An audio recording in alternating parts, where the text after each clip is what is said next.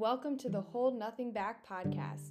My mission with every episode is to relay information on training, nutrition, and mindset that I wish that I had when I first started my own fitness journey. If you do like the podcast, don't forget to leave a review and let me know on the Hold Nothing Back Instagram. Without further ado, let's get into it.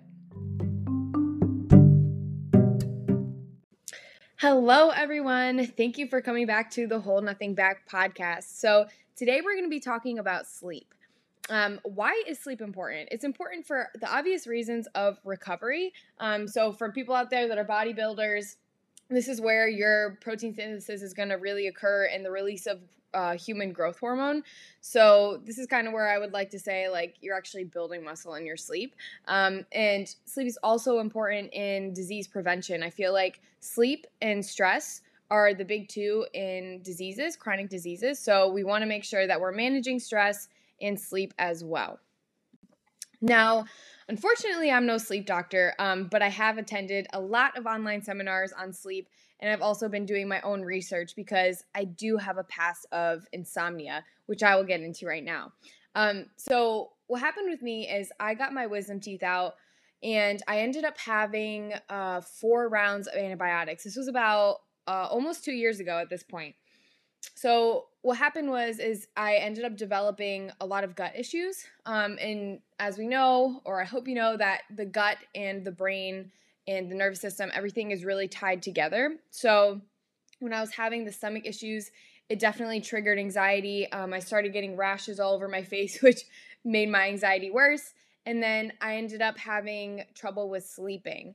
So what happens with insomnia is the more that you can't fall asleep, the more you get anxious about trying to fall asleep. So it's kind of like this endless cycle of being afraid of going to sleep because I know I'm not going to sleep, and then actually not sleeping. And the more that this happened, it just got worse. So it ended up being a good like two weeks of not sleeping at all. And at that point, my body kind of started to shut down a little bit. Like I just felt really lightheaded all the time. Very inflamed and just really irritable and just very anxious. Like every day I would have a panic attack. So I tried supplementing with valerian root. So just like all natural methods, also melatonin, but I was still having issues. I still wasn't really able to go to sleep. And this is like the worst feeling because, like I said, like it's like you start getting anxiety about it, and then the more you don't sleep, the worse it gets. So it didn't really get that much better until I actually got my puppy. So for those of you who don't follow me on Instagram, I have a puppy. His name is Gone, after Hunter Hunter. And when I got him, I ended up having to take him for walks in the morning to go to the bathroom.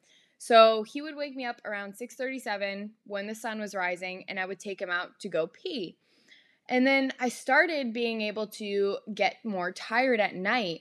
And looking back, like I didn't really know what I know now about circadian rhythm and the way that light really plays a role in you getting tired and producing cortisol, and then inversely producing melatonin, which I'll get into in a second. But yeah, so that was like the biggest thing for me, is just being outside more and waking up and going outside and not jumping on my phone right away.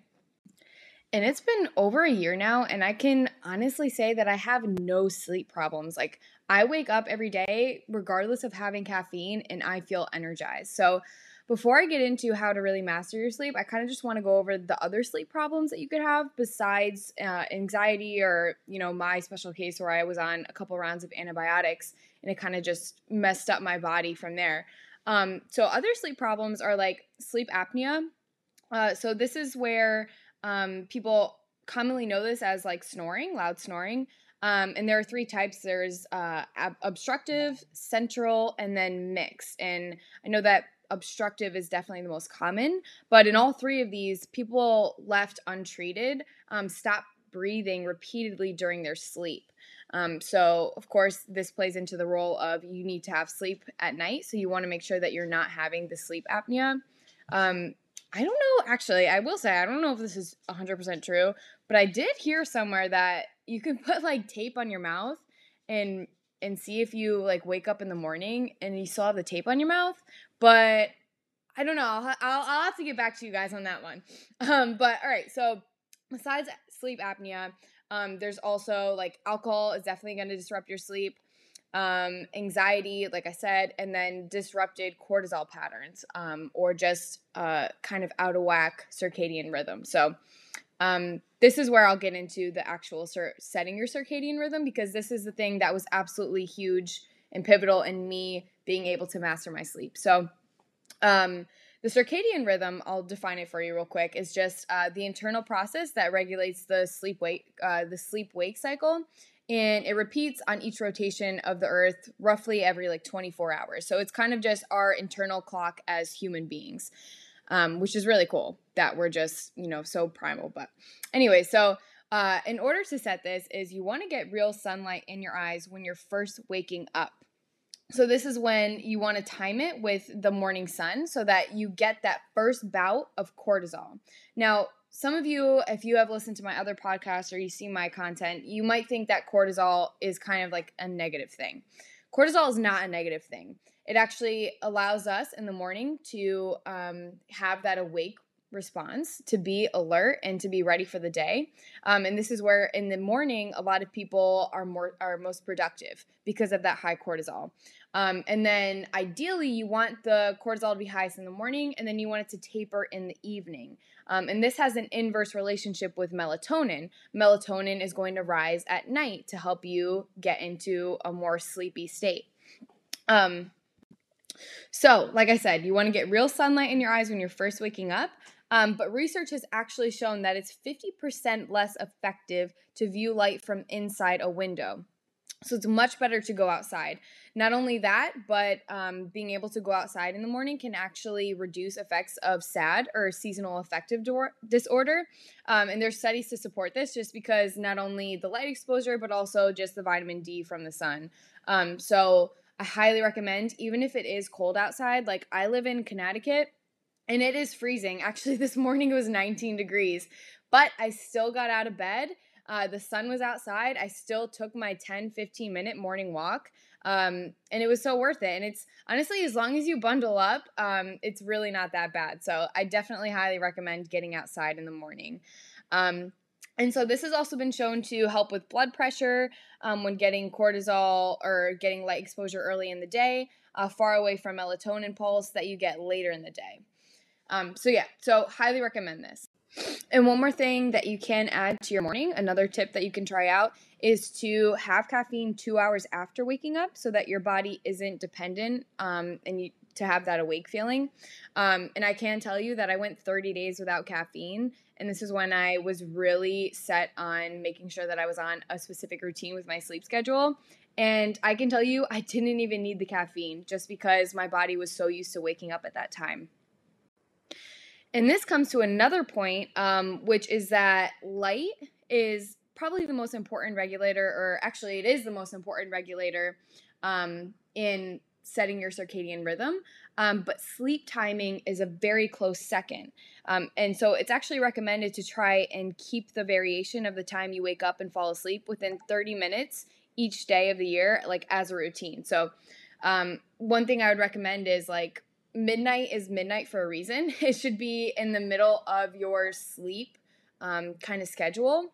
So I would definitely recommend trying to get to bed close to like sunset, like maybe a couple hours after sunset, around like 9 p.m. and then waking up around like 6 or whenever the sun actually rises. So now that we kind of talked about what you can do for your routine and what you can do in the morning, I want to talk about avoiding bright light at night. So I know blue light glasses, or the blocker glasses, are very popular now. Those are great, but blue light is not the only thing that you want to avoid at night. You definitely want to avoid any overhead lights. There have been studies that show that overhead lights, compared to lights that are kind of lower in your view, have more an effect on your sleep. Not only that, but social media, I've found, at least for me, can cause a little bit of a stressor that I don't even realize. So I try and stay off of my phone or off of any like stressful TV shows around that time. What you can do is you can light candles. This is specifically for like people that have a really, really hard time sleeping. I wouldn't say it's very realistic to shut all electronics off and to shut all the lights off every single night, but if you really need to work on resetting your circadian rhythm, I would recommend maybe just picking like 3 or 4 nights a week and just going by candlelight for that night. Out of the way, I'm just going to rattle off a couple of more tips that you can implement into your own routine. So the first one would be to reserve your bed for sex and sleep only. There shouldn't really be any stressors upon falling asleep, and you should associate bed with sleep only, sleep or sex. Besides like any other relaxing activities, which I'll get to in a second. But an example of someone who doesn't associate their bed with sleep is someone who can easily fall asleep on the couch, but then when they go up to go to bed, they feel wired and tired, just because their body's like, okay, we're in bed now. It's time to scroll on our phone and do all of this. So definitely reserve your bed for like a sleeping sanctuary. Another quick tip for you is to make sure that your body is cool when you're going to bed. If you're too hot, then it'll totally disturb your sleep. Or I know for me, there's been so many times like in the summer when I was living at home with my parents and they were too cheap to put the air conditioning on. And so it would be in the middle of the summer, no air conditioning, and I would just be tossing and turning all night. So make sure that you're in a cool, comfortable space. I also like to use my fan. That's a big one for me. Another thing that you can do if you feel like your sleep disruption or your inability to sleep is due to anxiety is to try journaling before bed to do a brain dump. This is really huge for me and huge for a lot of my clients that have anxiety, because a lot of the time you're in bed and your mind is just racing about everything that you have to do the next day. So I always like to make a to-do list for the next day, and I'll keep that list by my bedside with a pen and paper, especially when I'm really stressed, so that if I do say I'm like half asleep, but then I'm like, oh my gosh, I forgot something, I can literally just pick up the pen, jot it down real quickly, and then it's completely off of my mind and I can go back to trying to fall asleep.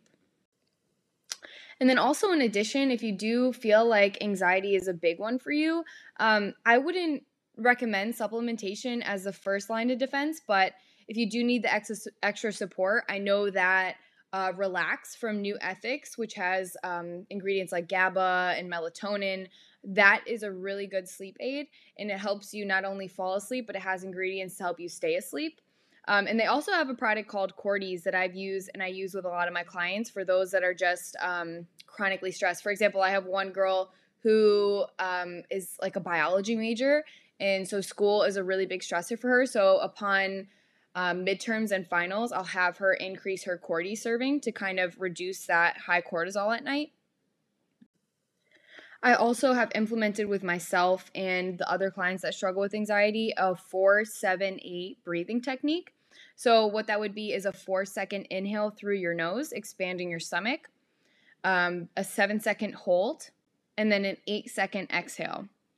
And to make that even better, what you can do is you can actually stimulate your vagus nerve to get into an even more relaxed state by if you were to put your tongue at the roof of your mouth and you slide it backwards a little bit, there's that like squishy little area there. I hope you're doing this with me. There's that squishy little area there, and that is where you can actually rub your tongue on it, and it stimulates the vagus nerve, which kind of triggers a relaxing feeling. So you can do that, and that long exhale of breathing puts your body into a rest and digest mode rather than a fight or flight mode. And this is something you don't even have to do during bedtime, but you can do this throughout your day, and it'll, one, help you with breathing through your nose, which nasal breathing is always better than mouth breathing. I won't get into that for this episode, but it is. But it'll also help you, if you're experiencing stress throughout the day, kind of just take a second, relax, and then lower your heart rate. Because being in a stress mode all the time is definitely not good for you. Like I mentioned in the beginning of this podcast, stress and sleep are the two big players in chronic disease. Now, the last little tidbit I'll give you is to try consuming slow digesting carbs and proteins before bedtime. And the carbs have actually been shown to aid in the production of serotonin from the brain to kind of give you that relaxed feeling to be able to go to bed. And then the protein is just there to be slow digesting and to support the protein synthesis throughout the night. So that's pretty much all I have for this podcast. I will say that a lot of the information I've gathered, besides the seminars that I've attended, have come from the Huberman Lab podcast that I think I've mentioned before, and then also the Online Sleep Coach, who you can find on IG, just searching the Online Sleep Coach, which is his Instagram handle. But other than that, yeah, that's pretty much all that I've done for my own sleep, and then for a lot of my clients. And I would just say, like, if you're someone who wants to take their physique to the next level, but you don't have your sleep down packed, or you find that you're not sleeping maybe like 4 out of the 7 nights of the week, you definitely want to fix that first, because if you did do something, so let's say like as extreme as like a diet or just or a competition prep, you're not going to be able to make significant progress. I can tell you that right now, because you're not going to be recovering. Your body's going to be stressed out. And it's just going to be a shitstorm of effects. So definitely put these practices into, I was going to say put these practices into practice. Put these tips into practice. And if you did like this podcast, tag me on Instagram so that we can share the message, because I know a lot of people struggle with sleep. And then also leave a review in the comments, because as I've said a million times, once I hit 50 reviews, I will be giving away a free month of coaching. So just make sure to leave your Instagram handle there. But yeah, that's it for this episode. Thank you so much for listening, and have an amazing rest of your week.